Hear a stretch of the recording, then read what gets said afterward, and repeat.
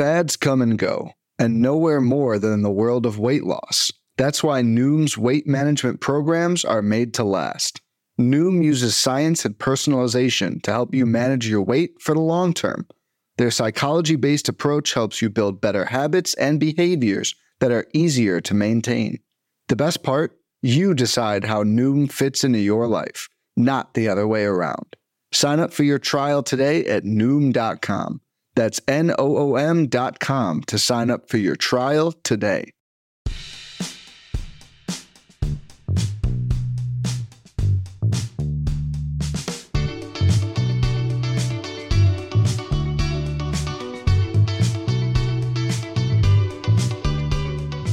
Hello and welcome to On the Farm Pitcher List podcast about all things prospect, dynasty, and minor league related. I am your host, Lamar Gibson. And I'm your host, Jake Maish. And now that we're past Memorial Day weekend, it's the start of summer. And to me, that means, summer blockbuster movies. And so I feel like it's only right that today is a sequel. It's a sequel to episode 55. We had talked in that episode about players to target if you're contending for a championship this year and some prospects you may be looking to move out as a result. Today, we're looking at the other end. If you're on the rebuilding side of things, here's some MLB vets that you might want to look at dealing to get some good returns. And then we highlighted some prospects that we think you should circle to be part of your next great team. But before we get into that, as we normally do, we're going to talk about this week in baseball. We're recording this episode on Saturday, June 3rd, and I believe it's today, right? Correct me if I'm wrong, Jake, but today we should be anticipating the debut of Bryan Woo for the Seattle Mariners. And so with Woo coming, I saw a lot of, as it tends to be, a lot of hype, a lot of excitement. I saw some tweets about how elite his stuff is, which I thought was slightly surprising. I like Bryan Woo going back to 2021. I never thought of him as elite, but I'll be honest. Some of the arguments as far as his pitch quality, his pitch stuff, I felt to be pretty compelling. So, do you have any expectations about Woo? Are you adding him for redraft? Like, what are your thoughts? Right. No, I'm definitely one of those people hyping him up. I think that he's an ad in all leagues, like regardless of format, So size, you're a Woo boy. etc. Absolutely. Gladly. No, because I've gotten the chance to actually watch a couple of his AA starts. And I mean, like, even when he's not on, when he's not elite, when he's not locked in, he still looks great. I really think that he has similar upside to Bryce Miller. Just because, like, I mean, and the comparison, like, almost like makes itself. Their arsenals are very similar. Their fastballs are very similar. We know that Bryce Miller is one of the best fastballs in baseball. Like, he's kind of gotten to that point, and he throws it like 68% of the time and has extreme success. Woo, his fastball is shaped extremely similar. Woo's delivery is a little different than Miller's. Woo gets more, I think, his arm slot is a little lower, and he gets kind of like more, I don't really know how to say it, but I want to say like more behind the ball, I guess. It feels like he kind of creates a lot of carry with his delivery, where I think maybe Miller's is a bit more natural. But Woo is like, you can tell that his game plan is like fastballs with a great ride up, and then, drop the break and stuff on you low. And his slider looks a lot like Bryce Miller's slider. It's a power slider, a Euro slider, gyro slider. Wow, not the Greek sandwich. I was gonna say that sounds delicious. A Euro slider, I would eat that. Man, quick, the best Euro I've ever had, PNC Park, a little stand on the concourse. So if you're ever there, check it out. Anywho, so yeah, he has a power gyro slider. It looks a lot like Bryce Miller's, and so it's like they're in the same organization. It's like been really the same developmental path this year. It's really hard to like differentiate them. The one kind of thing that like you could point to, I think, is the fastball velocity. Bryce Miller consistently sits at like 96 up to 97, Woo is more in that like 94, 95 range, which does like limit, I think, the upside a little bit, at least for now, if he can't like, add to it or, if he maybe, doesn't have the same command that Miller's seen. So I think that's kind of the biggest differentiator that I see in the arsenal right now. But we've seen guys with elite shapes on their fastballs get away with lesser velocity. Like Tyler Wells is a big one recently. Alex Fast just interviewed him about his fastball. And like Nestor Cortez, like a huge part of his success was using the fastball a lot, even though it sat 92, 93, because it has fantastic ride carry. It sits at the top of the zone. It's hard for batters to get on top of it. So I think that's what we're looking at with Wu, someone with that kind of elite fastball that he could use a lot and get away with it, and then also has that, that hammer slider to back it up with. And his delivery is beautiful. He's one of the that you just love watching pitch because it's very satisfying. It's very repeatable. And yeah, no, I'm hyping him up just as much as everyone else. I know that's not super helpful, but like I am absolutely all in on him. So, like I said, for Wu, I had paid attention to him in 21, just kind of, again, part of that sort of grouping, cohort, if you will, of Mariners pitchers. They had Gilbert, Kirby, Emerson Hancock, and then Wu was kind of like a tier behind. Miller, I don't even think was really on a ton of radars at the time as well. And so I knew about him. I'm not saying like, who is this guy, but just the amount of attention that I paid to him, obviously I was lacking. So here I am. This is what happens when you stop paying attention. You miss some guys. They get past you. But I am obviously very interested, just from a baseball standpoint, to see how he looks, especially as we've seen some. This kind of been the year of pitching debuts, and we've seen kind of the full gamut of debuts and kind of early career entries. And that I'm actually going to flip-flop our topics, because that I think is a really good segue into less to lesser successful, yes. Yeah. Starts to their career, and that's Grayson Rodriguez, it's Gavin Stone. Both of them have been demoted, sent down, however you want to word that. And I think, if we start with Stone first, I think what has happened, and you and I, Jake, have kind of talked about this, and I've talked about this with a couple of other folks off mic, is it kind of seemed like his lack of success has made people sort of recalibrate their thoughts around the changeup first pitchers out there, of kind of the folks that are almost the exact opposite of what you just described with Wu, where their fastball shape and fastball velocity isn't elite in either, right? It's not the velo and it's not the shape or movement, but the changeup is like 60. I think for Stone, in some places it was 70, plus, 70 grade, I should say. And so now you're starting to see a little bit of like almost backlash to that, of like, oh, the other changeup first guys, maybe not, I'm not as interested, and maybe Gavin Stone really isn't going to be as good as we thought until he gets the fastball taken care of. And I think it was a bit surprising, and now it's like waiting for Bobby, or not waiting for Bobby Miller, but kind of putting more chips in, I guess, with Bobby Miller versus with Gavin Stone, and then waiting for the slew of other Dodgers pitchers that we know are waiting in the wings. I guess what I'm trying to drive at is, with Stone, do you think this is just early, career blip? We'll look at it in another couple of years as, hey, again, we always say pitching in major leagues is hard. He had to go through it, figured it out, and now here he is. Or is there something where you're like, oh, there is kind of a hole in his game, and if that's not patched up, there is kind of a problem with him as at least as a fantasy player on your team? Yeah, he's been a real tough one, because I was definitely one of the people that was trying, that was like buying in the off season, and there was a lot of people that loved what he was doing, and I don't think that just being a primarily changeup guy is necessarily a bad thing automatically, but I don't know. There's just something about it that is, I maybe an adjustment for pitchers coming in. Looking at like his locations on his changeup, it was like pretty sporadic. That might be a problem. There's a lot of like, middle of the zone, and then some stuff like somehow he threw a ton of them like high and arm side, like way up out of the zone. And so it's obviously didn't really have a great feel for it. And so it's kind of tough to pick a spot with him right now.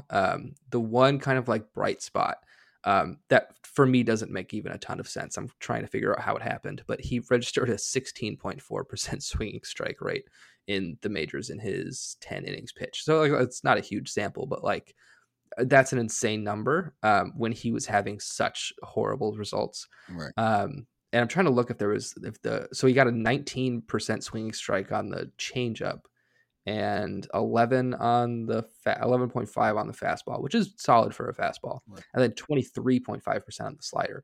And so he was getting guys to swing and miss, which is great, but it just seems like he left them in the kind of heart of the zone too much to where it was like demolished at that point. And yeah, and even the fastball results, like it got hit really, really hard. And it doesn't seem like he has a clear plan, like location wise, for how to use it yet. And something that you said that made me think was like he's getting the swinging strikes. You said 19 point On the changeup? Yeah, I'm sorry. 19.3, yeah. So with that, but also thinking about how much you were talking about him missing, it's just kind of like if he is lacking a feel for, if he's lacking a feel for a pitch that's kind of supposed to be his premium pitch, like the moneymaker, so to speak.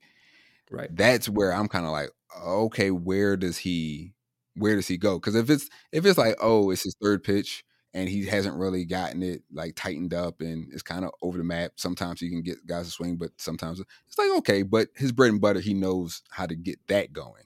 But if it's like the bread and butter isn't there, then like what else is in the pantry, sort of thing? Like what, like where does he go? So that is one that I think is very surprising, very interesting to watch.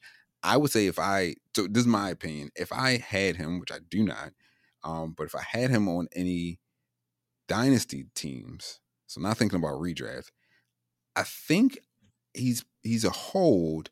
And I think what I'm thinking about is like, he's almost like a hold and like stash. I almost treat him like, you know what comes to mind? I almost treat him almost like you would treat the low A guys, where like I'm just kind of stashing them and like I'm not even looking at them. I'm just kind of like leave them alone. So not even a streamer. Yeah, like and this is again being very specific. This is for dynasty, right? So redraft, completely different thought process. Probably an avoid in redraft, right? Fully at this point, right? Yeah. But for dynasty, I'm like, if I have him on the team, because you're not going to get value right now, because everybody knows you're trying to get out. So I'm not giving up anything good for him, and there's really no point. He's obviously not on the major league roster right now, and there's a good chance, there's a chance, quite honestly, that he doesn't get back to major leagues this year. Yeah. Like depending on what, essentially, depending on what happens with like the Tulsa Drillers. If you look at their rotation right now, they have options. 6. They're running about 6 guys deep that could all come up. Right. And then we always know that the Dodgers don't hesitate to go get guys on the market as well. So that's always an option. Right. So it's just like, he's not on the major league, so he's not contributing there. You're not going to get value if you try to put him in a trade at all, unless you're bundling him with somebody even greater, which is its own thing in of itself. You're obviously not going to drop him. So then it's just like stash and just check him out in the offseason. Like I would just like almost like out of sight, out of mind. We'll see what he does in the offseason, unless you're hearing or seeing things that are like, injury, obviously, or like something really, really, dire. Or if you're seeing like, oh, he's lights out now, he's got it all figured out. The Dodgers are calling back. Like Gavin Stone 2.0 is like here. Unless you get those, like either of those sort of reports, if it's just like, oh, he had some good starts, he got roughed up in one at AAA, hey, just leave him. Just leave him be at the end of your, minor league rotation, so to speak. And then in the offseason, you can kind of reevaluate and try to figure out where to go from there. Because I don't think you're going to get like an actual answer, an actual resolution this season. I don't think it's going to happen. Mm-hmm. I think this might be a multi-season sort of, it's going to take some time before we know who Gavin Stone really is as a pitcher. And right. Well, go ahead and say what you're going to say before I segue up. I was just going to say, especially because he is, the data and the results are both pretty unreliable in the Mhm. PCL. And so, like, I think that we're going to have to see him come back to the majors and and have a few starts, get some more data. Okay, like, how are the locations? Is he still getting a bunch of swinging strikes on the changeup, but is it not getting hit as hard? At that point, then it's like, okay, like, then you can make some conclusions about where to go going forward. But like, it's really hard to do that when he's in the PCL, because like, even though we have StatCast data now in AAA, fantastic, love it. Elevation affects that like so much. And so it's just hard to know what you're going to get. Because like, he was kind of off and on, but like, he had looked still really good in AAA for a handful of starts. And so um, it'll be maddening if if you're like consistently watching him or paying attention in AAA. So I like what you said about just like that. Just don't even think about it. Just put him on the bench or in your minor slot and just like come back to it later. And yeah, I think we're gonna need some more like major league data on him before being able to know where he's going. And talking about guys where it seems like it might be a multi-season thing, Grayson Rodriguez, not at all what I think we anticipated seeing out Yeah. of him. I was looking at 7, and please fact check me if you can, Jake. 7.7 something ERA. Am I making that up? I have it here, 6.5. 6.5. Or no, sorry, sorry, never mind. That's the expected ERA. Jeez. sorry, Lamar. The actual ERA is indeed 7.35. 7.35. Expected not much better. Technically lower, Right. but not much better. Yeah. And so yeah, just not at all, I think, the results that we thought we were going to see from Grayson. And even if you get outside of like, okay, not everybody can come up and just automatically look like, God's gift, so to speak, as far as pitching, you don't expect to see a guy run what has to be, and I'm going off the top of my head, that has to be 3 times, or 2.5 times what his sort of career ERA has been in the minors Mhm. in major Yeah. league starts. With Grayson, I mean, you're kind of in the same boat as what I was saying with Gavin. Like, you're not going to get the value again from a dynasty standpoint. You're not going to get the value. You're obviously not going to drop. He's not contributing right now, though I will say, and I saw this question come up in one of our Friday AMAs on Reddit about when he will make his return. I'll be honest, the difference between Gavin Stone on the Dodgers and Grayson Rodriguez on Orioles is like, Orioles don't really have many other pitchers that they can go on reliably, and they're doing really Yeah. well. And that's the crux is, if this was a typical 2010 2020s Orioles team where they're awful and they've multiple games under 500 already and like well outside of playoffs, then you can just punt the season, just say like, hey, we'll keep Grayson down. We don't need to rush him back. It really doesn't matter who we trot out at the major league level because we're losing these games anyway. But they're really good. They're right there as far as being able to be in the playoffs, being there to win the division. Quite honestly, their offense is clicking. The bullpen seems to mostly be, pretty locked down. They have some gaps, but I mean, they're a good team, and so you don't want to give up on that good team because you have holes in your rotation, and so now it puts them in the position where they can't go to the minors and say, oh, well, we got 2 and 3 other guys that are, definitely ready to get called up. And they're also not the Dodgers where they can say, hey, we can go out and just get anybody. Unless, and this is getting a little bit off topic, unless we see Mike Elias and co get aggressive on the trade market and say, hey, let's start packaging some of these infield and outfielders that we have, the multitude of, and go after somebody and actually grab, a decent pitcher. And I don't know what the pitching market is going to be as far as at the trade deadline or coming into the trade deadline. Shane Bieber is going to be available. Please take Lucas Giolito from me. I From mean, the Sox. that would be interesting. And now knowing how Camden Yards plays, at least against right-handers, it's Yeah. not the bandbox that it was. We're going into the summer, and it's not necessarily going to be a launching pad the same way. Now all of a sudden, like, that would be a very interesting situation. That's a different conversation, though. Steering it back to Grayson, I think is very similar to Gavin Stone. You got to kind of hold and sort of set it and forget it. But what do you see, Jake, as far as Grayson? Where was his kind of gaps? What were the holes in his game? and what can he potentially do to fix those things as we look for him to return back to the majors. Yeah, definitely. I think for him, it's primarily the locations of his pitches because like he, um, the four seamer is averaging 96.7, which is 92nd percentile for fastball velocity. So that still looks good. He has decent like movement on the fastball. It's not a dead zone fastball. Still has really good depth on the changeup. It has good drop. The slider looks solid. The cutter is like meh. I know he added that I think this offseason maybe, and it has been pretty bad. But like his primary pitches still look good. It's just man, if you look at the locations of these things, the fastball locations aren't horrible, but the changeup, oh my gosh, why is he throwing a changeup in high in the zone, like just floating it up there for guys to demolish? I've only ever been able to see one pitcher have any sort of success doing that, and that was Lucas Giolito for like a season and a half when he had that like ridiculous movement on his changeup and just figured out a way to like get guys looking at the top of the zone. I still don't know really how that happened, but no one else is really able to do it. Like it doesn't work well, and his changeups have been like primarily middle of the zone to up in the zone, and then somehow missing way off of the plate up in the zone. So it's like that's obviously not ideal. Even the slider, it has a fifth percentile zone percentage. He does not throw it anywhere near the strike zone, so no one's swinging at it. Yeah, like swinging strike percentage is 12% for a slider. It's really bad. And so he's just yanking it off glove side, arms or glove side of the plate. So like way off to the left. And then when he does throw it in the zone, it's like hanging over the middle. Like there's no, like it's not in kind of that really tight kind of like lower part of the zone, and like not exactly stealing strikes. It's just getting hammered.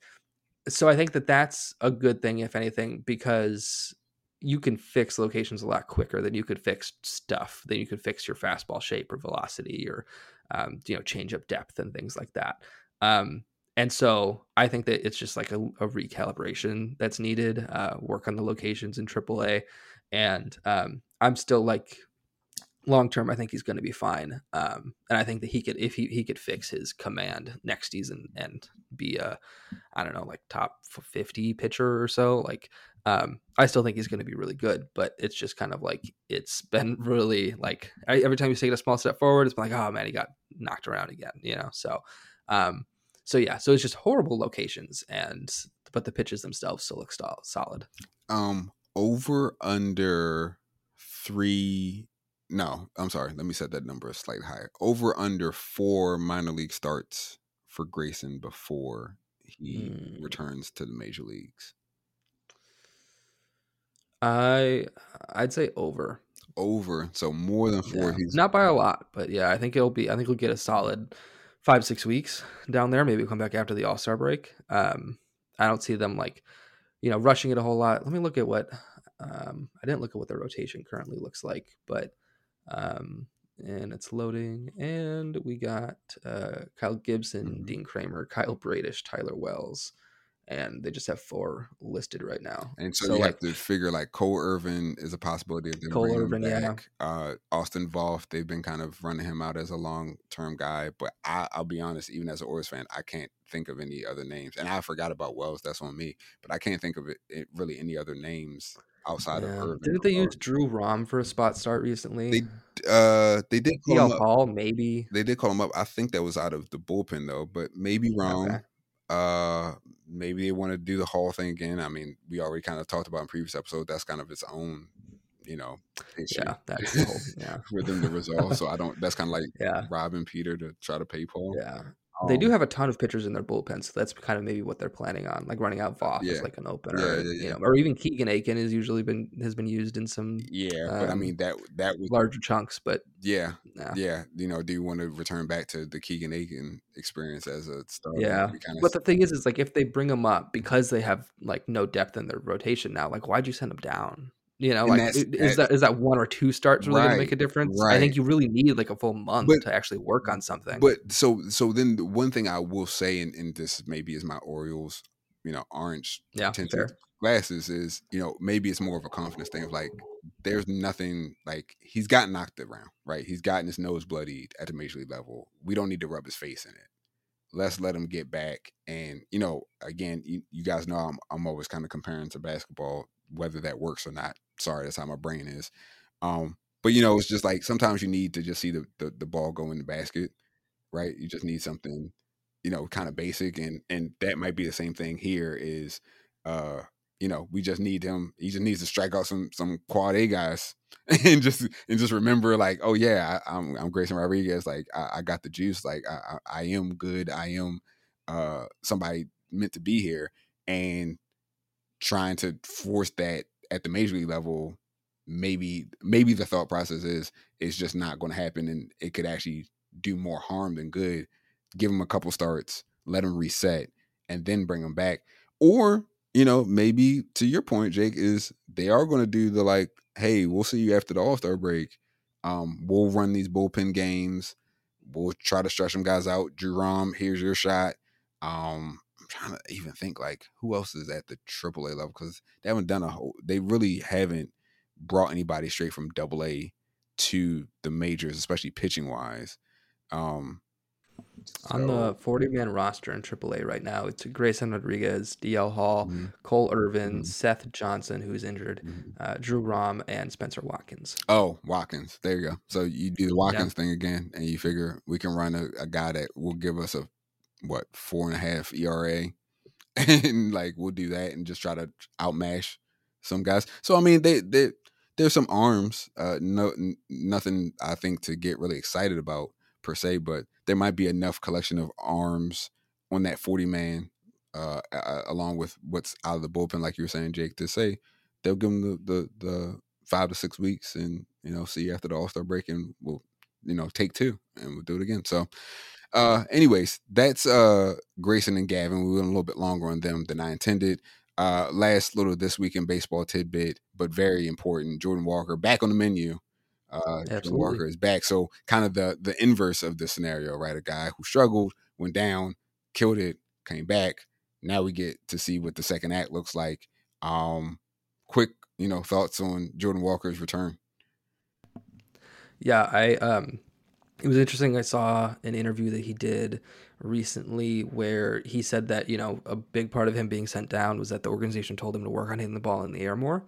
And that like went pretty horribly. I think a lot of people were kind of like looking at like, oh my God, he kind of sucks in AAA right now. Like after he got sent down.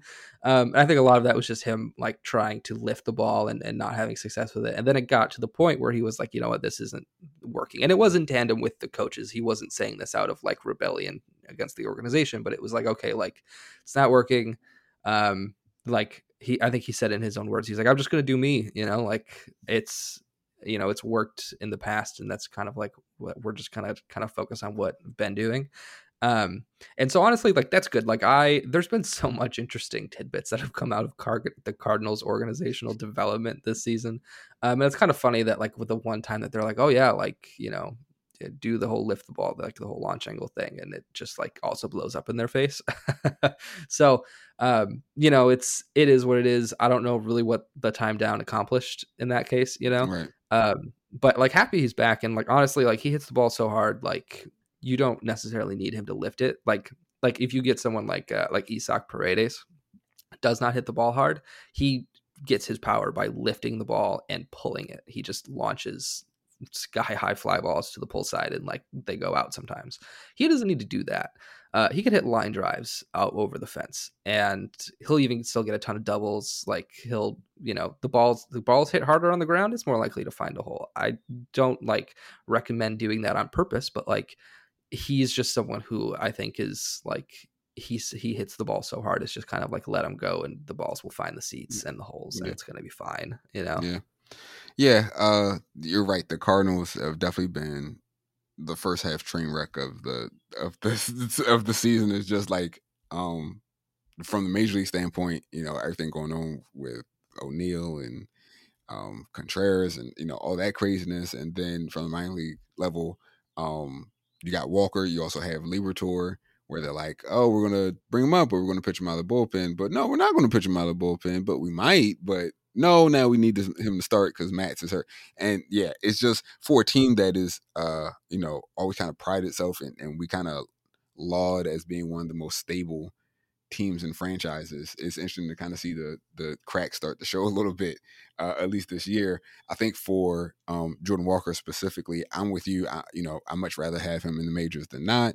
I'm glad to hear, and I know you had shared that interview with me, like to hear him kind of talk through that mental process of like, hey, you want to be a good soldier, try what the coaches say, try to do what needs to be done to be a everyday major leaguer. But at the end of the day, I got here for a reason, and it wasn't doing Right. that. So I need Right. to do what I've been doing to continue to have success. Doesn't mean that I can't learn, doesn't mean that I can't improve, but I mean the proof is kind of in the pudding. We tried it your way, it don't work. Why not get back to trying it my way? So yeah, just interesting all the way around, but happy to see him back up. Definitely would be interested to see how the rest. And like maybe, sorry, not to cut you off, but I Yeah. was just gonna say maybe he works on it more in the off season. Mhm. I think it's like a much less stressful time to do that. Mhm. Like he does his thing for this year. Maybe he works a little bit in the off season at it, and because like right now, because it felt like it was like a full like send you down and rework it. That's I feel like a very stressful, complicated thing to do in the middle of the season after he just got called up Right. after all the hype. Right. Like do it in the off season when there's a lot less pressure and there's so much more time. Right. There's not like I need to get back. Right. So I think that if he wants to work on that, then I think maybe he does it in the offseason and comes back and gets even better. Like it's possible still. It's not that he's always going to just like hammer the ball in the ground and not, grow at all or anything like that. Right. Well, with that being said, that was a little bit longer, but I guess we owed you guys one after not having a This Week in Baseball in last episode. So, Brian Wu, Jordan Walker, Gavin Stone, and Grayson Rodriguez. What we will do is take a quick break. We're going to come back and start talking about players that you might want to start moving out as you start your rebuild or your retooling for next season. Right after this. When it comes to weight management, we tend to put our focus on what we eat, but Noom's approach puts the focus on why we eat, and that's a game changer. Noom uses science and personalization so you can manage your weight for the long term. Their psychology-based approach helps you build better habits and behaviors that are easier to maintain. And they help you understand the science behind your eating choices and why you have those cravings. Noom's personalized courses are easy to follow and will help grow your confidence with tools you can put into practice on day one. The best part? You decide how Noom fits into your life, not the other way around. And based on a sample of 4,272 Noomers, 98% say Noom helps change their habits and behaviors for good. Try Noom today and see the results for yourself. Sign up for your trial today at Noom.com. That's Noom.com to sign up for your trial today. All right, and we're back. So again, we're going to start with the current MLB players, if you have them on your roster that you might want to consider, putting on the block, trading them out, getting some good value back as soon as you can as you start to rebuild or retool. Maybe your season just went by the wayside, hadn't gone the way that you planned. Or maybe this is year 2, year 3 of a rebuild that you've been going through, and so these are the last pieces that you need to clear out, and get something back for. I see here in the outline, I liked how you put this, Jake. We have players that are 30 years, 30 years old or younger. And I like your note. It's too easy to just say, sell all the old guys, right? It's just like, okay, yeah, we get it. Yeah. Somebody's Like 30, Charlie Morton, right, ship him away. right. Okay, cool. Great. Okay, Done. done. Yeah. So just to give us a little bit of focus, a little bit of structure here. First guy up we have is Tommy Edman. And just to read the line where he stands right now, 258 is the average, 30 runs scored, 6 home runs, 21 RBI, 8 out of 9 stolen base attempts. And yeah, I'll turn it over to you, Jake, and just let you talk us through Tommy Edman.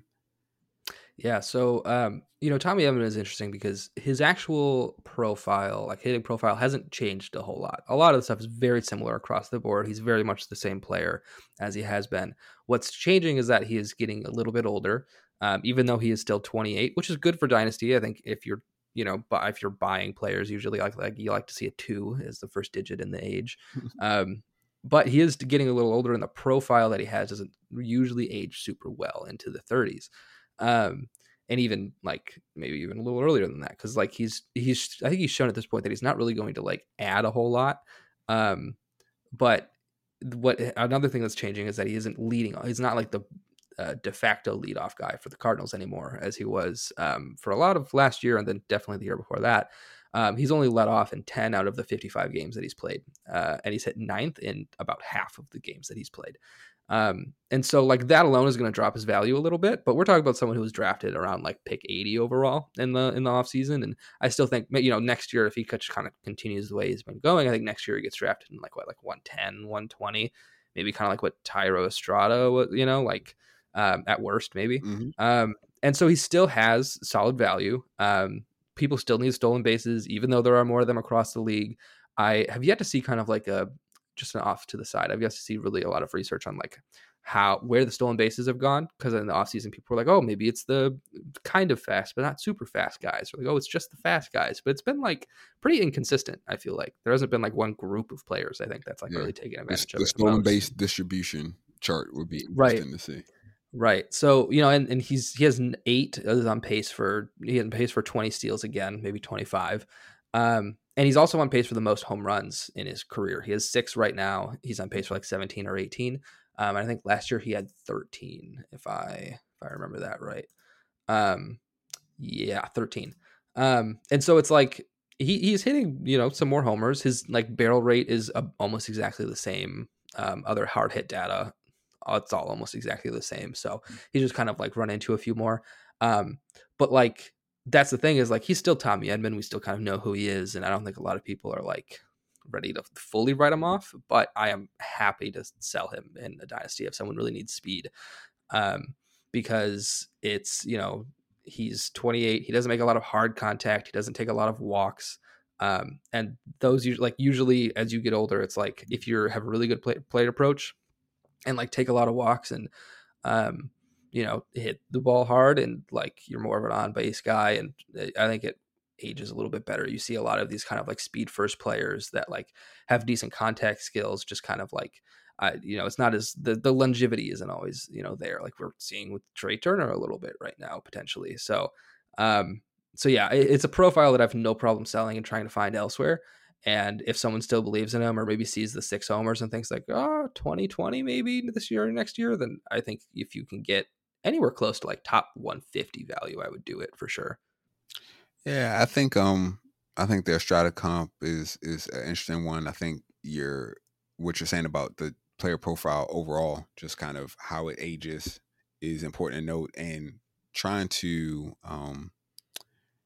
frame that on the trade market, right? Of like, hey, I'm willing to move this guy. He still has some juice there. I do understand that it's declining, or potentially declining, we'll say. But right, you're not going to get full like right. peak value out of him. But still being able to frame of like, but there's still something. Like, I'm not just giving this guy away for peanuts. Like there's something. He's an everyday player. Yeah. Eligibility, is he losing eligibility? Depends on the requirements of the league, but I know the one league that I have him in, he just regained outfield eligibility again, because he's been playing in the corner outfield for the Cardinals a bunch. And I off the top of my head, I don't know what the actual number is, but it's possible. But that by the end of the season, he'll have second, short, and outfield. I wouldn't be surprised if that's the case across the board, regardless of eligibility requirements. Yeah. So I mean, for somebody like me, I've talked about this before. I always value the multi-position player. Just because it allows me the flexibility that I like to have, lets me carry that many less bench bats, so I can focus on trying to bolster pitching instead, because now I have guys I can mix and match, especially if you're talking about like infield and outfield, mix and matching. So Edman, I actually like that to lead us off here. Moving on, one of the big free agent or off-season moves, I should say, is Dalton Varsho, obviously leaving out of the Arizona Diamondbacks club, and his year so far, not exactly what we expected, I guess. But you have a note here that says like he's been kind of exactly as good as he was last year. Just to give the line, 214 average, 27 runs scored, 9 home runs, 24 RBI, 6 stolen bases. So walk us through. I know this wasn't your tweet, but walk us through how that works. Because I Yeah. feel like he's been as good as he was last year, but Right. It feels like it's kind of been a letdown. right. You're like, oh, where'd Varsho go? You know? But it's so I saw this tweet from Rob Silver at Rob Silver on Twitter. And he said last year when Dalton Varsho was really good, he put up a 79, 27, 74, 16, 235 line. He was tremendous. This year, when Dalton Varsho has been bad, his year-to-date stats plus his rest of season bat projections comes to a 78, 26, 72, 18, 233 line. But he's been horrible. That's almost the exact same production. And it's not that like the bat is reaching, like it's really if you just like essentially multiply by 3, you know. And I think it's like that the batting average has been a sink, but like I think that you kind of had to expect that because like he hasn't really shown us much better than that. But if you're talking about a catcher who will accumulate 70, so 140, 150 runs plus RBI, 25 homers, 15, 18 steals, like I don't care what the batting average is, especially as a catcher. That's solid. That's fantastic, especially in roto scoring. The thing with Varsho is that he's not going to have catcher eligibility next year, and so he'll lose a bit of value just because like the other outfielders are much better than the other catchers, and so he'll kind of drop a little bit. But I think he'll still be a top 125, 130 is an ADP for redraft next year. Like he'll still have solid value even as an outfielder, especially since his outfield defense is so elite. It's fantastic. He's going to play every single day until that falls off or until his hitting skills really fall off a cliff. And so, if there's, you know, a contender in your league that needs a catcher, maybe they had some injuries, if someone wants that catcher eligibility for the rest of the season, you could kind of, that value doesn't take as much of a hit. But even if you're selling him with the expectation for the other team that he's going to be an outfielder for them going forward, I think you could still get solid value. And he's someone that like the ceiling isn't super high, but you know he's going to play every day. You know what he brings. He's very predictable. And I think that kind of player is a good one to sell if you're not trying to compete this year, because like that value is very much for right now. It's not exactly like, oh, what could he be? Right. Because we really know what he is, Right. you know? And so I have no problem selling him, especially if you have, catcher covered for now and for the future. And so, yeah, I think that Varsho is solid. And I think you can get solid value back from him. He's an everyday player. And, the power, the speed, he plays in a good lineup that I think is only going to get better. I don't think the Blue Jays have been quite as good as kind of we're used to.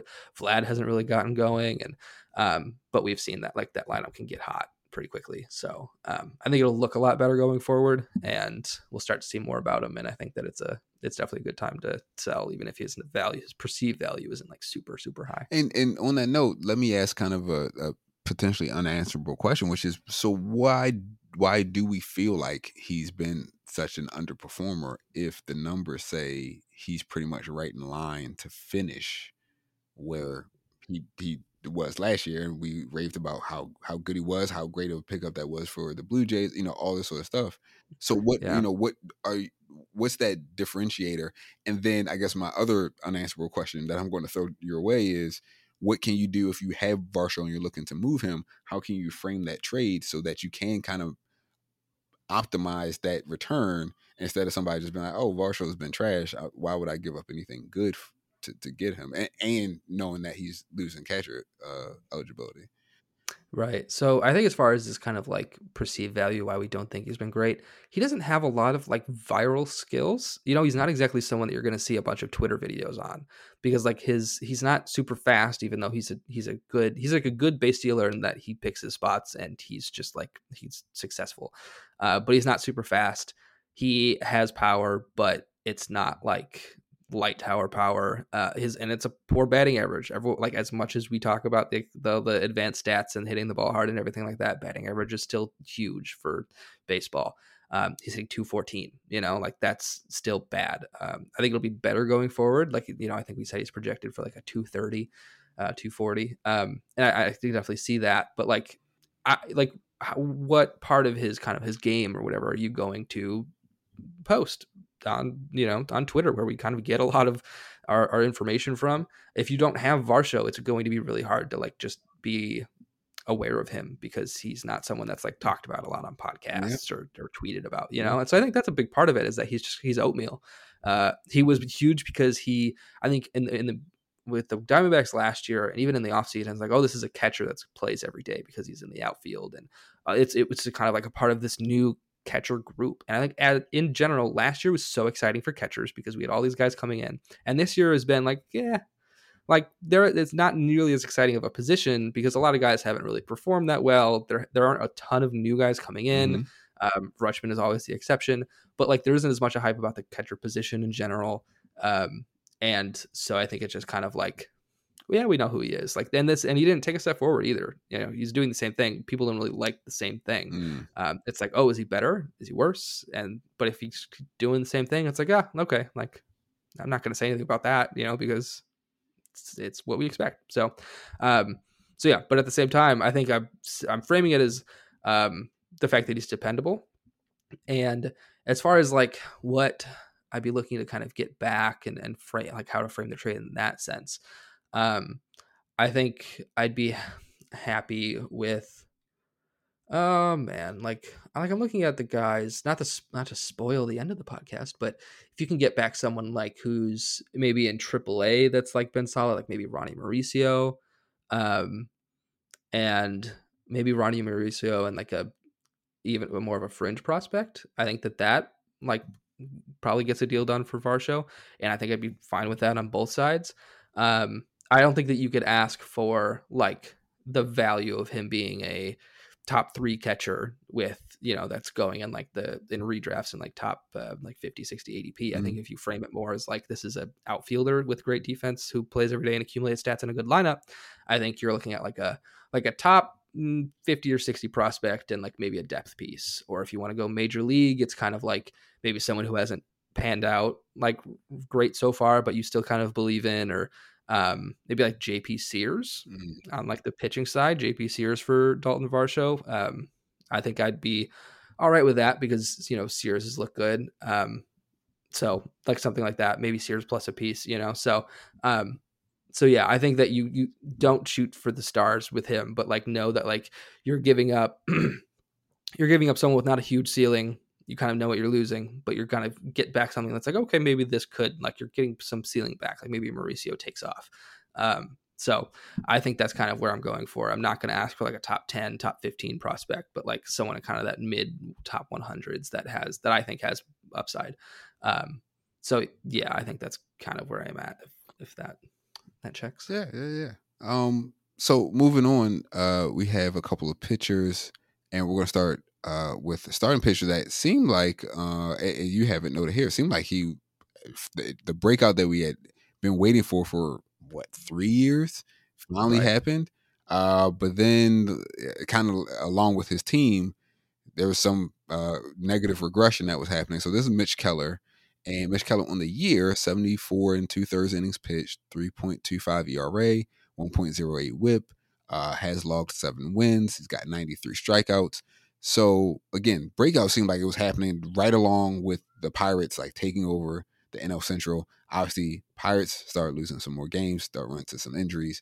Keller, also his performances started to back up. You note here that the ERA estimators are good, but he hasn't been super lucky. CSW has looked good, but we see some regression when it comes to swing and strike and his chase. So yeah, talk us through what that regression is, and then what your sort of recommendations are for dealing with Mitch Keller. Yeah, definitely. So right now, I think the biggest thing I'm looking at is that strikeout rate, because where's the he has a 30.4% strikeout rate right now, which is the 94th percentile of qualified pitchers. And so that's fantastic, but he's never had higher than like a 20%. He had it looked like it's in his rookie year in 48 innings, he had a 28.6, and that was great. And then he just took like a huge step back, and he's been hovering between 18 and 20 for the last 3 seasons. And now he's back at 30.4. And so I don't think that will continue. I think he'll kind of settle in maybe just above 9K per nine, maybe at like 24, 25% strikeout rate. And that's kind of just judging by the, the approach of the hitters. When you look at the swinging strike rate, it's not great. It's about 11. Where is it here? 11.5%, which is like really right in the middle of the pack as far as starting pitcher goes. He did increase it a lot from last year. It was 9.8 last year. So it's better, but it still doesn't really point to like a huge, to a 30% strikeout rate really. And like chase rate is 30.8%, which is again, right in the middle of the pack. And, so he's seeing fantastic strikeout results, but like the actual kind of like swinging miss isn't quite as good. I think what he makes up for, I think how he's kind of getting away with it is that he's just pounding the zone, his 98th percentile zone percentage. And so it's like that's great. Not exactly what I want to rely on, because like if the stuff kind of starts to flatten out a little bit, or if you just have like an off day, you're going to get pummeled. Right. And I don't think he has that kind of like elite level stuff yet. I think a lot of it looks very similar to what it did last year. He did kind of add a cutter. That's kind of the biggest change that we've seen to his actual repertoire. But the good thing about him is when you're selling him, I think you could genuinely get sell high value, because he still looked like a lot of like the stuff that people look at. It's not that everything points to regression. Right. The superficial stuff on top looks like he's still performing how he was in April. Yeah, because like his ERA estimators all look great. His expected ERA or his xFIP, FIP, that's all actually lower than his current ERA. It's all in like the low threes. The CSW looks good, and he hasn't been lucky. His BABIP is right around league norm, home run fly ball ratio, left on base percentage. It's all like standard and stabilized. And so it's you're not really looking at the profile and going like, oh my god, he's due to get hammered, like his ratios are going to blow up. I don't think that's going to be the case. I think his ratios are still going to be solid. But when you're selling him in Dynasty, I think you have to ask, like, do you believe in Mitch Keller to continue doing this for 1-2 more seasons after this? If you don't, absolutely sell him. If you think that, like, if you want to ride the lightning in the bottle and sell him high, I don't know how much higher he's going to get. He could be solid for a few more years, and I don't think I'd be super upset with missing him, because there are so many more upside young pitchers. Like we've seen this year, there's been an insane crop of guys that were on waiver wires in almost all dynasty leagues that have come up and have been fantastic. And I think you could, if you're someone who rostered Mitch Keller and currently roster him, I think you're someone that could find the next Mitch Keller, because like people were done with Mitch Keller. Yeah. And so whatever you saw, look for that in the next guy and move on. Just do it again. Like, just do the same thing. Yeah. I would just do it again. I mean, and that's not always going to work right. And that's probably not what you should do all the time. But I think for me personally, answering that question is I don't believe Mitch Keller is going to be this good or better for years to come. I think that this might be the peak. And the strikeouts, like, I don't think he's ever going to have this high of a strikeout rate to be able to sustain that, even if the ratios are solid. And this is the year of the blow up where people are coveting ratios. I think you can get someone who is like really just dying for pitching help towards the top of the standings, and you can get really good value out of them. Interesting stuff. The other pitcher that we have on here is in the bullpen. This is Emmanuel Clase for the Cleveland Guardians. And your note here, I mean, you guys should know this already. If you're new to Dynasty, you're not as aware, but always be selling, always be ready to move relievers. If you're in a save and hold league, especially if you don't have a particular need for them, I would say when it comes to fantasy baseball, a lot of things are not one-to-one parallel with real life baseball. This is probably the one thing that is one-to-one like parallel to real life baseball. If you're a bad real life baseball team and you have a really good closer, a really good high leverage arm, that should be the first person that you get rid of, because you have no value. There's no extra value coming to you for a guy that is that good when you're a terrible team. There are no saves to be had. There are not many leads for him to hold. Get rid of them, right? Give them to a team that actually can use them so you can get value back. In fantasy, it's the exact same thing. If you are rebuilding or even retooling, if that's what you want to call it, and you have a high leverage guy, you have a closer, there's no immediate need there, be ready to sell. Don't be coveting. Don't covet Class A. Take that with you. So yeah, talk us through the rest of this, Jake. Yeah, with him specifically, why I'm okay with selling him is that so he's still young. I think he's 25. Let me fact check that real quick. Yes, he's still 25, and so someone could look at him and be like, oh, he still has some room to grow, you know. And I think with relievers, it's like, oh, a lot of the guys kind of pop up around 28, 29. Ryan Helsley last year, I think he was 27 last year, 28 this year. Yeah, Bautista, I think Bautista Bautista and is, Diaz, Alexis yeah, Diaz. That is, I think both Diaz may be in 26, maybe, and Bautista was definitely yeah, like but 27, Bautista 28. is like Yeah, 28, I think. Yeah. And so a lot of guys kind of pop up usually a little later. Class A was much earlier. And so it's like, oh, maybe we still have like 3 more years out of him. But what's kind of been concerning is that his skills have plummeted this year. So he leads the league in saves, which is great. And that has a ton of value for anyone who needs relievers. But his swing and miss stuff has disappeared. It already wasn't great. Like last year, trying to pull up I just had it. Yeah, so he had a 28.4% strikeout rate last year, and this year it's at 17.7%. And that's holy cow, that's like a huge drop off. Trying to see if he lost about a mile per hour of velocity on his cutter, but it's still fantastic. Like it doesn't really affect a whole lot of like the pitch's effectiveness. His slider is still in the 99th percentile of velocity, but he did lose a bit from last year. But the kind of biggest thing that I'm looking at is the swinging strike rate coincides with the loss of strikeout rate, which is concerning. The swinging strike rate last year was at 18.5%, right where you want to see it for an elite closer, and this year it's at 12.9, which is really bad for an elite closer.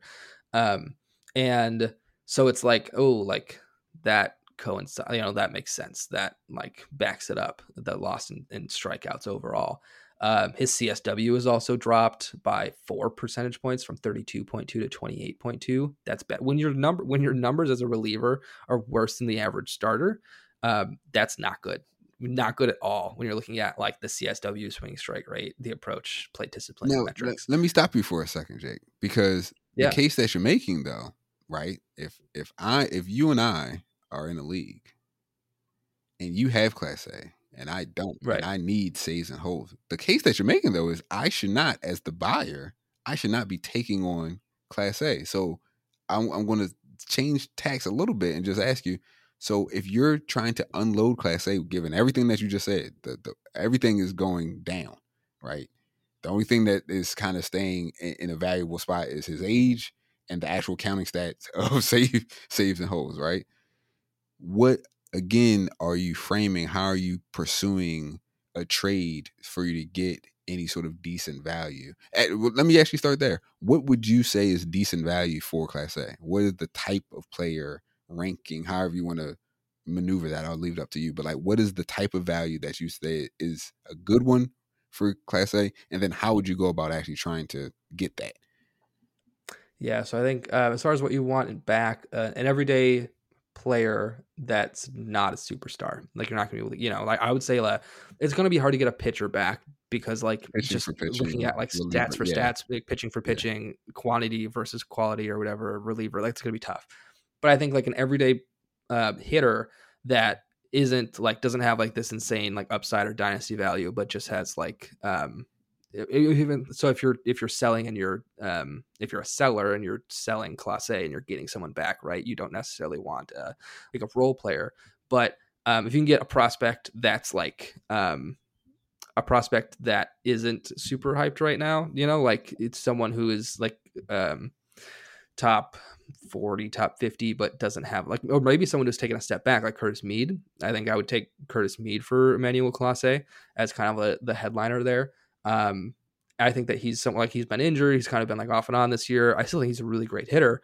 But he's not like a top 10 prospect, top 20 prospect. And someone might be like, if you need saves. And I think with, as far as Clase's value goes, he is the closer for Cleveland. They're going to stick with And him that was my like de that facto. was Like, my other question is there any, because of his age and because of his early success, is there anybody that could supplant him? Because typically that's the reason that we talk about being so ready to get rid of relievers is it's such a volatile position. Just like we talked about, you know, a Yenier Cano can pop up out of nowhere. Felix Bautista can pop up out of nowhere. Every year is going to be one or two guys that's just like, this guy was terrible. This guy was playing in the Mexican League. This guy was playing overseas. Yeah. And now all of a sudden he's got this one pitch that nobody can hit. And here he is. But when you have somebody that is sort of stable in their position, as the backing guy, closer, higher leverage guy, whatever it is, does that give? I mean, does that give another sort of boost to being able to get rid of them and get that value back? Is you can kind of say, hey, I know some of the numbers are bad, but he's got a chance to turn this around because who else is Cleveland going to turn to, right? Karinchak, like Yeah. who else? You know, Trevor, Steven, like who else are they going to turn to consistently to get saves other than Right. Class A? Yeah, because like Karinchak is wild. Right. Like you can't rely on him to be consistent. Trevor Stephan and Eli Morgan, they don't really like flip the switch or like turn the needle or whatever, you know, too much. They don't really have someone coming up that's going to be like a big fireballer or anything like that. And they just had Class A pitched 2 days in a row in the middle of last week, and then the group of Eli Morgan, Trevor Stephan, and James Karinchak was tasked with holding a lead, and Morgan got the loss. Stephan got a blown save. Karinchak got a hold, but like they blew it, you know. They blew it. It's not looking, yeah, it's not looking great. And so I don't think you're like, I think at this point, like Class A is still getting the saves. You know, even if his ERA or strikeout numbers aren't as great as we've seen, he's still getting the saves. He leads the league in saves, and his job is extremely secure. And he's 25. And so even if you are looking at those kind of like lowered, you know, strikeout rates and higher ERA or whatever, you could say, I think someone who might be wanting to buy him could say like, okay, like I see how that would get better because he just has more time to work on it. Maybe Right. this is just a blip or something. And I think when you're like looking, I wanted to pull up real quick. So the NFBC is doing second chance leagues, and it's redraft. Redraft second chance leagues just for the rest of this season. And so there's been 7 drafts so far, and these drafts are they're drafting like the contenders in your league are thinking about trades, right? It's like who's going to help me for the rest of this season. And Class A's ADP is 37.71, which is right in line with where he was preseason. Maybe he dropped by a half a round, you know, like 8 picks or so. But his value hasn't really changed, even though his numbers aren't looking like we're kind of used to. So people are still willing to pay in these high stakes leagues. People are still willing to pay up for Class A because he gets saves. And, you know, NFBC is saves leagues. They don't encounter holds, and if you're in a saves league, he holds much more value. But like I think that's one thing is like people still look at him as one of the elite closers. I think Josh Hader is the only one. Yeah, Josh Hader is the only one being drafted ahead of him right now in those second chance leagues. So I think people still value him even with the kind of like dip in skills, if you will. He still throws 100 miles an hour. That's it. Like when you watch him, he's throwing a 100-mile-an-hour cutter and a 91-mile-per-hour slider. That's still like that's nice to have in the back pocket. Right.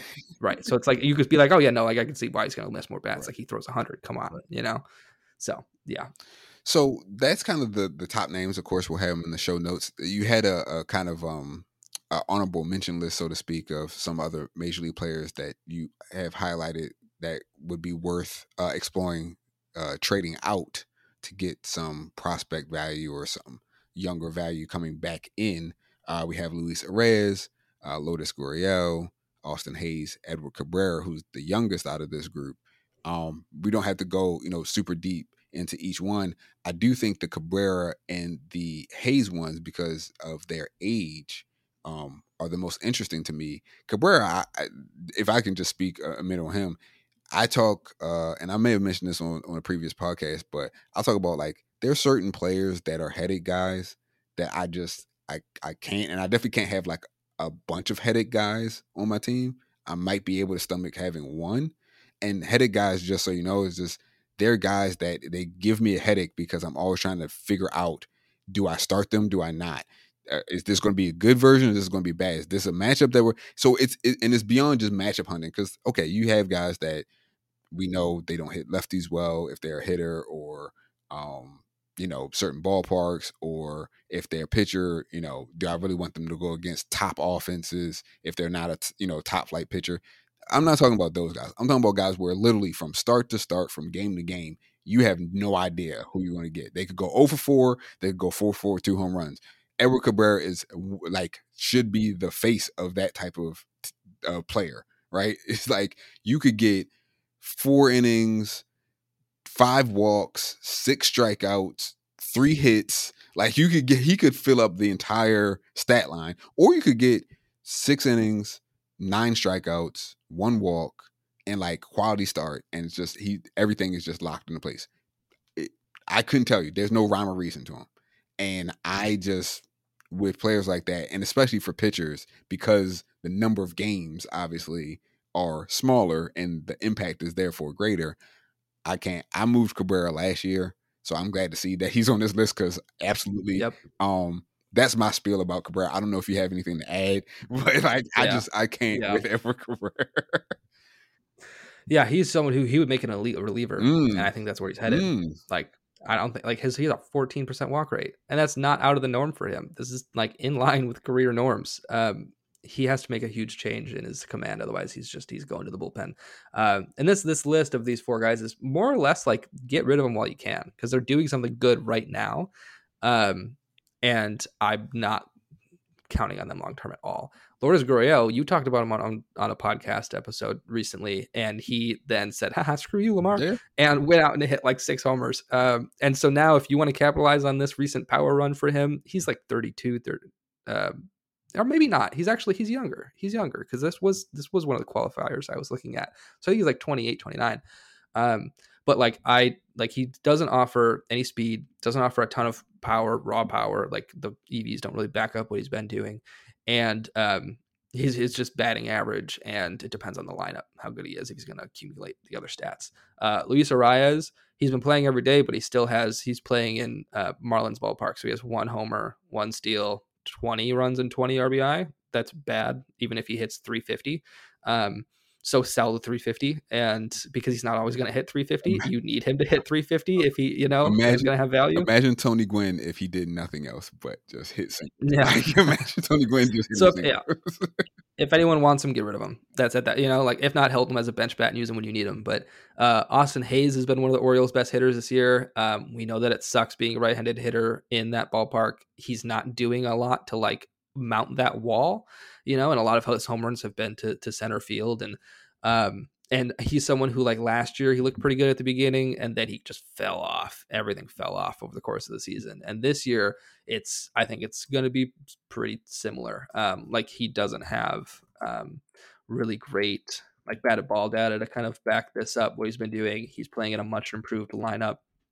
And, the Orioles don't have a ton of outfield prospects, but like Cowser is coming. And, there will be others as the team gets better. I mean, they got, I'll disagree with you. They got a good handful. I mean, Cowser, Kjerstad are the top 2. Yeah, Kjerstad, yeah. I mean, Beavers and Fabian, like, they're a few years away, but like Kjerstad and Cowser definitely are like 1, 2 right there.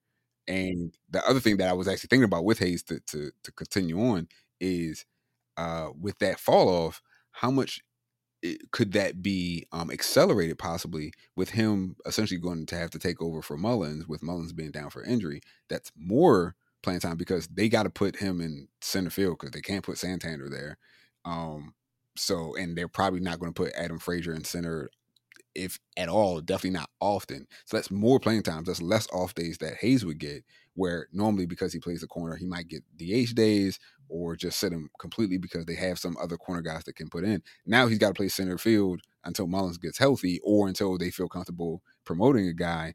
That's just more legs. That's more ground that he has to cover, more defensive energy that he has to give, that he may not have for good at bats. So that's something else to just kind of keep a general eye on, in my opinion.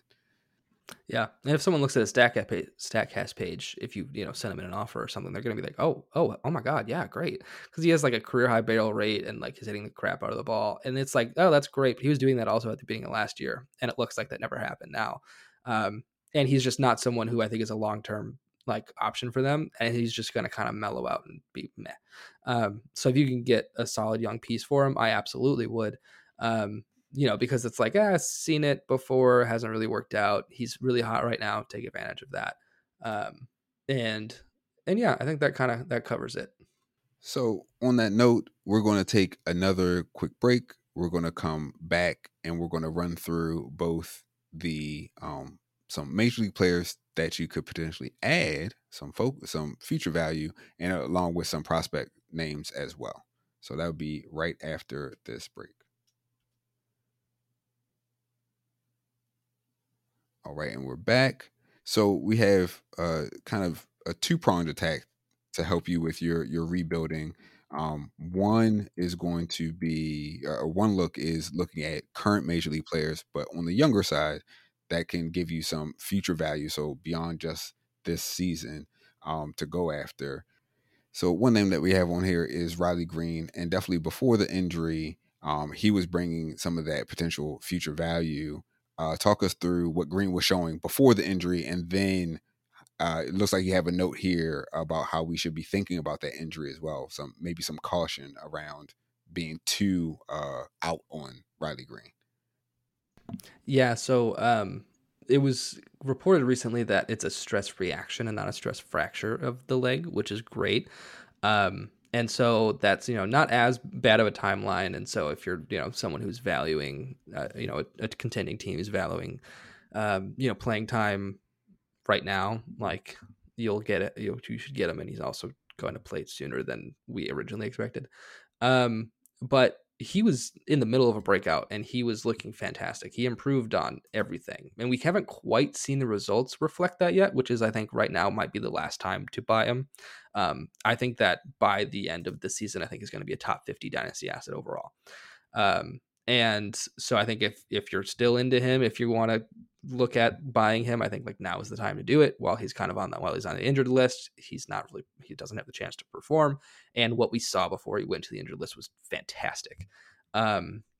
He improved every aspect of his batted ball profile at the beginning of the season.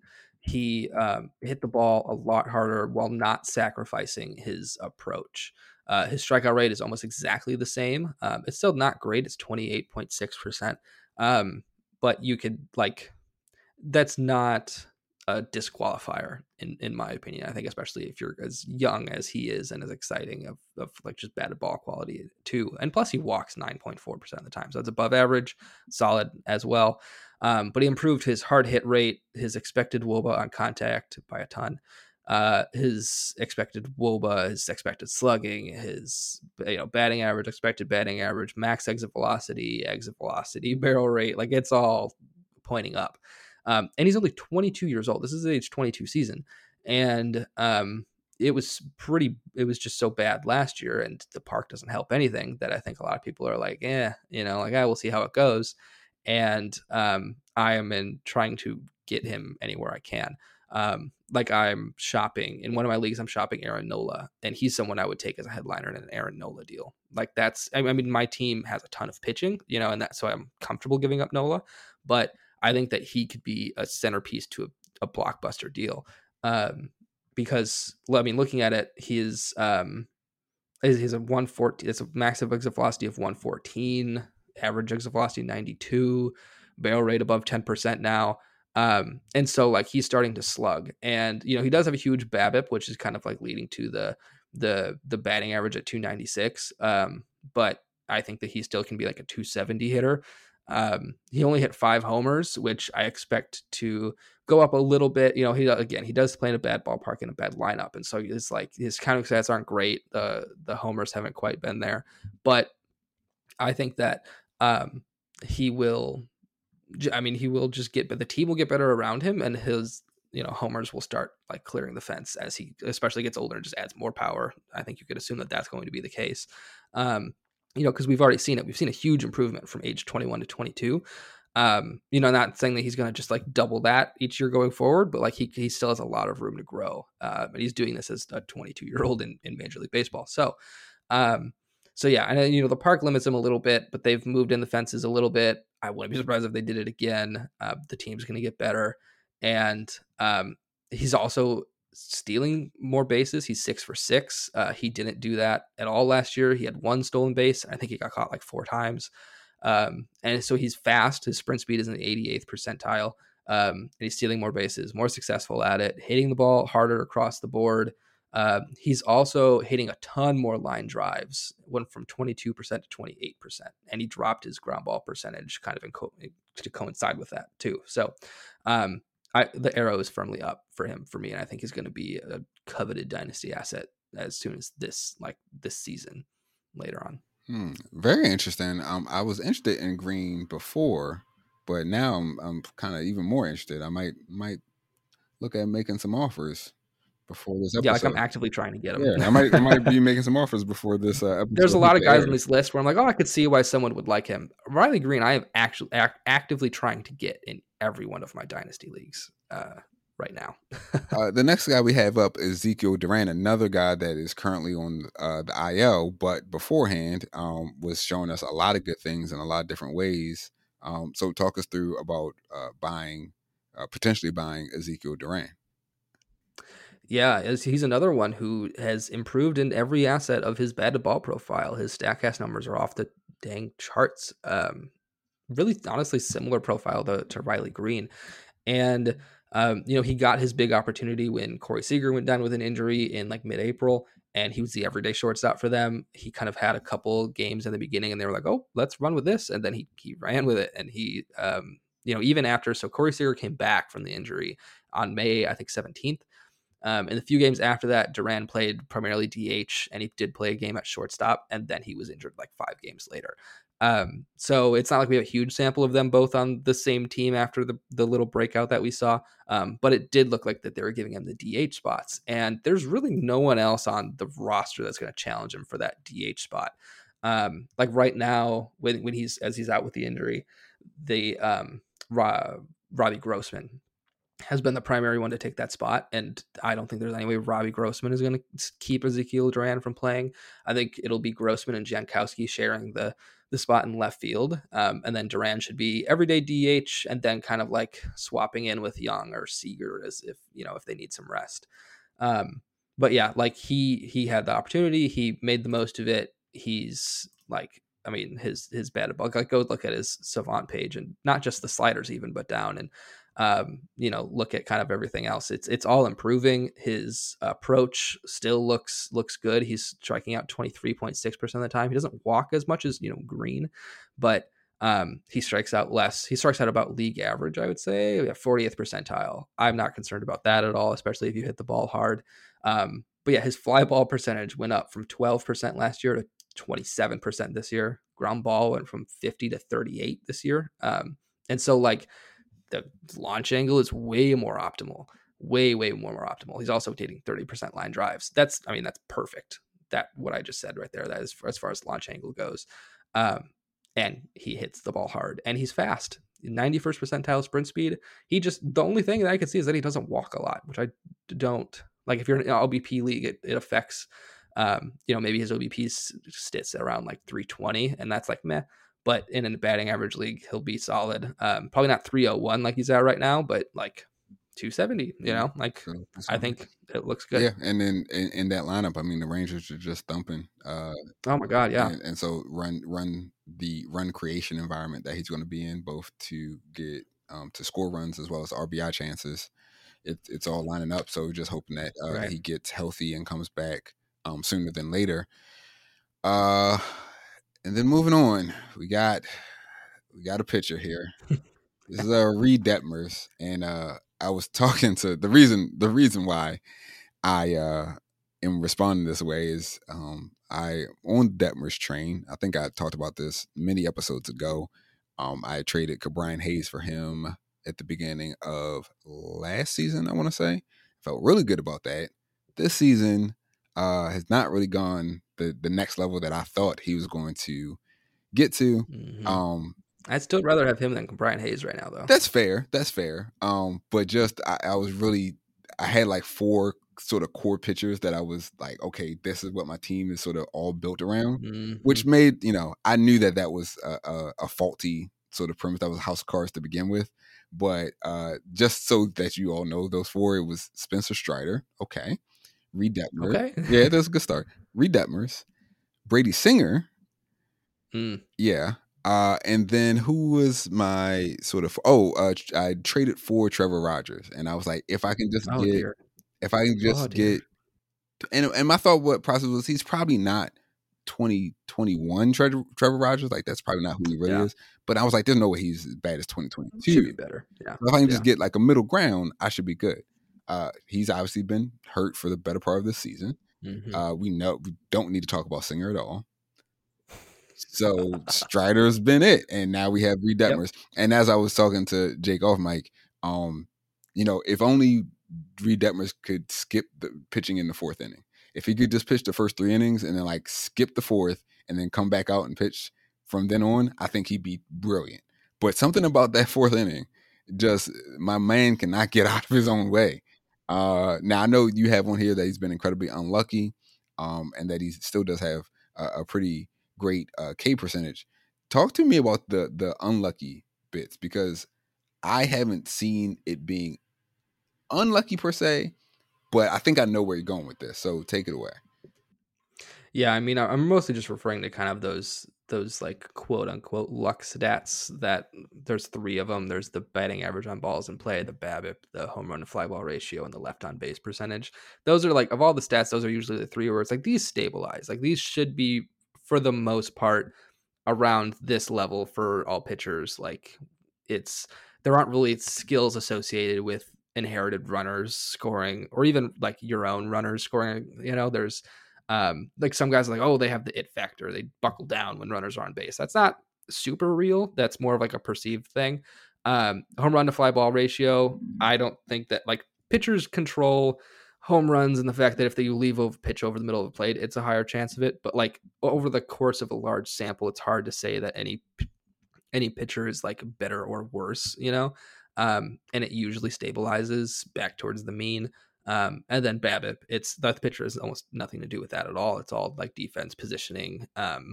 Even like, the only case where BABIP might be a skill is I think, Sarah, a lot of people have talked about how like the Dodgers have been one of the best at like just allowing low BABIPs. And so, but in general, these three stats aren't like skills based usually. And Reed Detmers has a 377 BABIP against, and his home run fly ball ratio is about average. It's a good, and then the left on base is 63.5%, which is in the 19th percentile.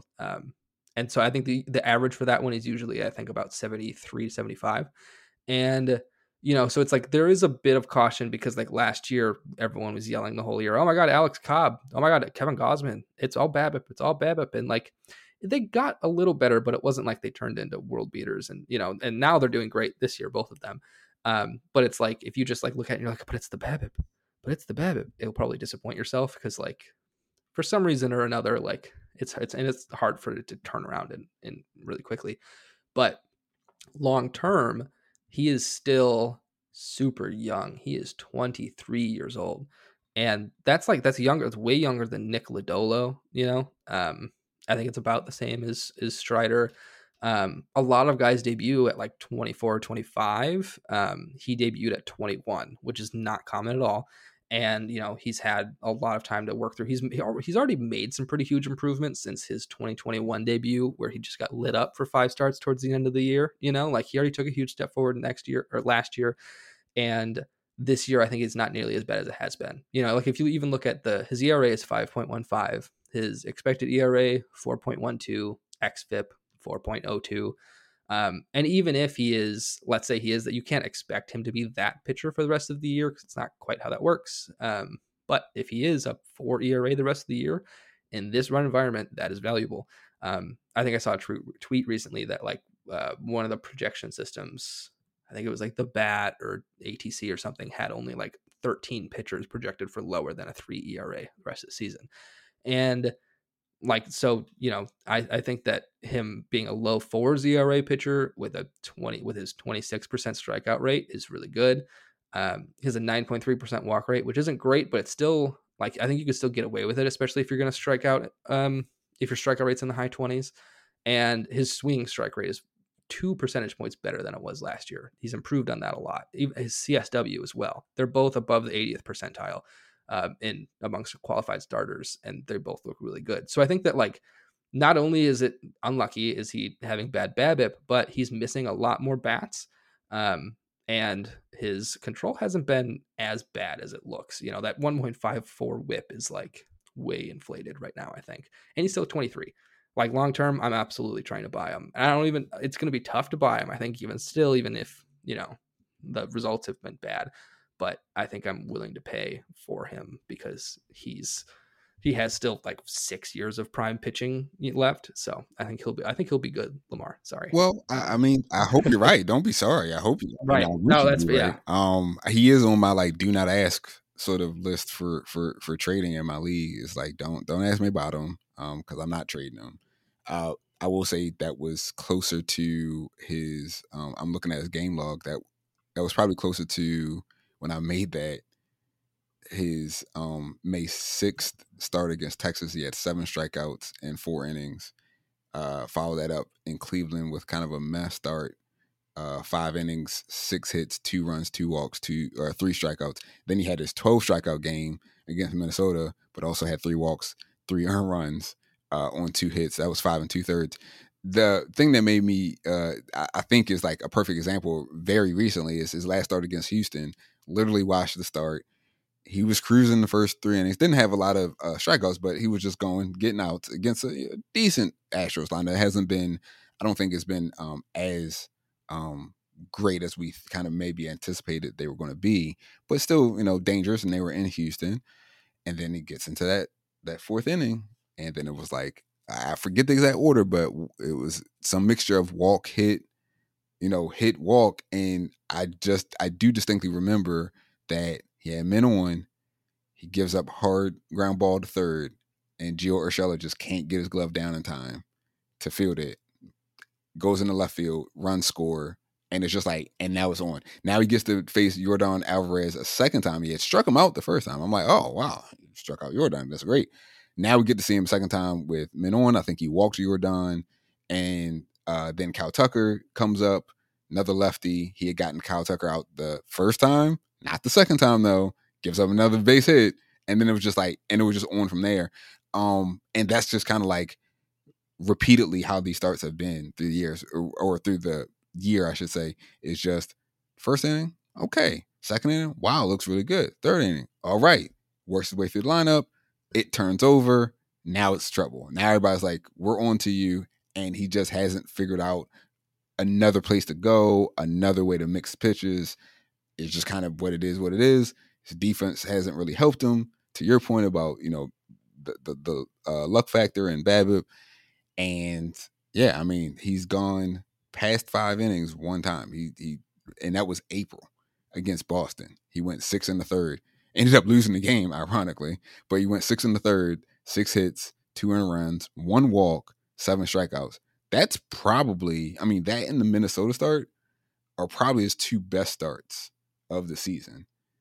And maybe you could argue the Kansas City one, but that's 7 hits he gave up. I mean, it's just it doesn't really balance itself out if you just look at the game log. It's just like he's either giving up a lot of hits, but not that many walks, and maybe he gets a good handful of strikeouts and limits the earned runs, or he gives up a lot of earned runs because he's walking a lot because he's not striking out guys. But there's not a lot of hits. But it's just again, he's starting to get into that headache zone. I'm telling you, he's starting to get close to that headache zone where I'm just I don't want to deal with it. But I'm hoping that you're right, Jake. We'll see. We'll see. That's all I gotta say about that. So those are the young guys. Let's get into prospects. You spoiled it a little bit, but let's jump back into it. Ronnie Mauricio is kind of headlining prospects to buy, and so this section is really, prospects that are at some level. Either they're right on the doorstep, like a Mauricio, maybe they're a couple years away, but they are flying up through the rankings, so their value is increasing. What we think they can do is improving, and so we're thinking that you can target these folks to get some good return on some of the players that you might be trading out. So Ronnie Mauricio, first and foremost, we mentioned him in the Win Now episode that we talked about as someone to move out as a prospect. But if you're moving him out, somebody should be taking him on. If you're in a rebuild mode, that he's definitely should be a guy. You have him here as kind of maybe a possible win-win. Can you break that down? Yeah, so I think for someone who is contending right now, he isn't like his value has increased and he's doing a lot better in AAA this year, but he's not going to help you a whole lot this year and potentially not a whole lot last year, depending on how their roster shakes out. They still have a lot of older players kind of clogging up the roster, and they have Lindor for the future, Beatty at third, and then maybe at second base is where he could find some time if McNeil goes to the outfield um, or Escobar is off the roster who plays there sometimes, so it's like he could find a spot next year, but it's not guaranteed. And so I think we're maybe looking at like 2025 when he's like a full-time player, like full potential could be, realized and whatnot there when he'll be 24 years old, maybe 25. And so I think for as far as like if you're trying to rebuild or retool for if you're thinking about next year, Mauricio is great because it's like he could take that step forward next year. But you're not banking on it because you're looking more towards the future. And then someone who is looking for value right now is going to be like, I don't have the time to wait for him. I want to win the championship now. And I think they'd be willing to give him up and take advantage of kind of the start that he's had so far. So I think it definitely could be a win-win if someone gets a major league player that will give them at bats this year or innings this year, and you get someone who has more upside, more future value, but won't be here for a while. I think he's a great player for selling or buying, just depending on your situation. Yeah. So I think that proximity piece that you're highlighting is really kind of the crux of the whole thing, right? Is he's just close enough that you don't have to, if you're taking him on, right? If you're rebuilding and you're saying, I want Mauricio, I'm going after him. He's just close enough that you don't have to feel like, oh, but man, what if this doesn't work out? What if, he still has all these holes in his game? He has to get through all these other levels. The way you might feel if you're taking on a high A prospect or even a double A guy where they might be a top 100 player, but there's still some room for them to possibly grow or, holes again that they might have in their game. And so you feel maybe like you're going to end up with some buyer's remorse. He's just close enough to kind of eliminate some of that for you because he's right there at AAA and he's been doing it, last year, this year, etc. But to your point, for somebody who might be looking to win right now, he ain't doing it for my team, right? Whoever is, um, you know, uh, going after the championship, they're going to look and say, I need to optimize my lineup. I need to optimize my roster. I need guys that are contributing. And even if you're dealing from your farm, right, a more traditional dynasty, so he's on your farm, you can look and say, hey, I can move him. I can move Mauricio, get some max value back for this year, and it opens up a minor league spot for me to maybe go hunt for, a dart throw at the low A or higher A level, or maybe somebody that I really have had my eye on at the double A level. It opens up that flexibility for me there. So yeah, Mauricio is kind of like the perfect uh uh he's kind of like the perfect player because he can be both appealing for rebuilders as well as for the win now folks. So yeah, I agree with you. I could see him being a win-win sort of outcome there. The next player that you have is another infielder, Adiel Amador for the Rockies. We've talked about Amador in the past, kind of mentioned him here and there. He's somebody that definitely is interesting to me. His contact rates have been really amazing, and I think that there's some latent power that's going to start to build. I don't think it's going to be anything crazy, but I think it will be enough that you won't have to worry about him just being a contact only guy. I think he has a skill set, quite honestly, and I hate to kind of make the somewhat lazy comparisons, but I think he has a skill set that overmatches what Tovar was showing us for the Rockies last year and into this year. So Right. yeah, Amador, say, go ahead and say your piece on that. Yeah, no, I love Amador, because if, we're looking at, potential power speed guys, it's usually like, oh, they have horrible play Mm-hmm. discipline. And where, Amador doesn't exactly blow the doors off with power. He does have 8 homers this year and 191 plate appearances. So that's a solid 20 homer pace. It is at high A, but he's 20 years old. I think you need to get him before he gets to double A. I think that double A, he's, especially if he performs well there, that's when his stock really starts skyrocketing. And so right now he has 8 homers, 11 stolen bases. He walks almost as much as he strikes out. This is the first time that he, well, not the first time. So last year he walked more than he struck out by a good margin, and this year it's not quite that much, but it's still very, very close. It's, what's the BBK? 0.9. And so he has a fantastic approach. He's good speed, steals a bunch of bases, and he has some sneaky pop. Like maybe he turns into something like what we saw from Andres Jimenez last year, but like more sustainable. I think Andres Jimenez was more of like a lifted and hope for the best, type of power. Where Amador could have, especially in Coors, I mean, it's lazy, but like he'll play in Coors.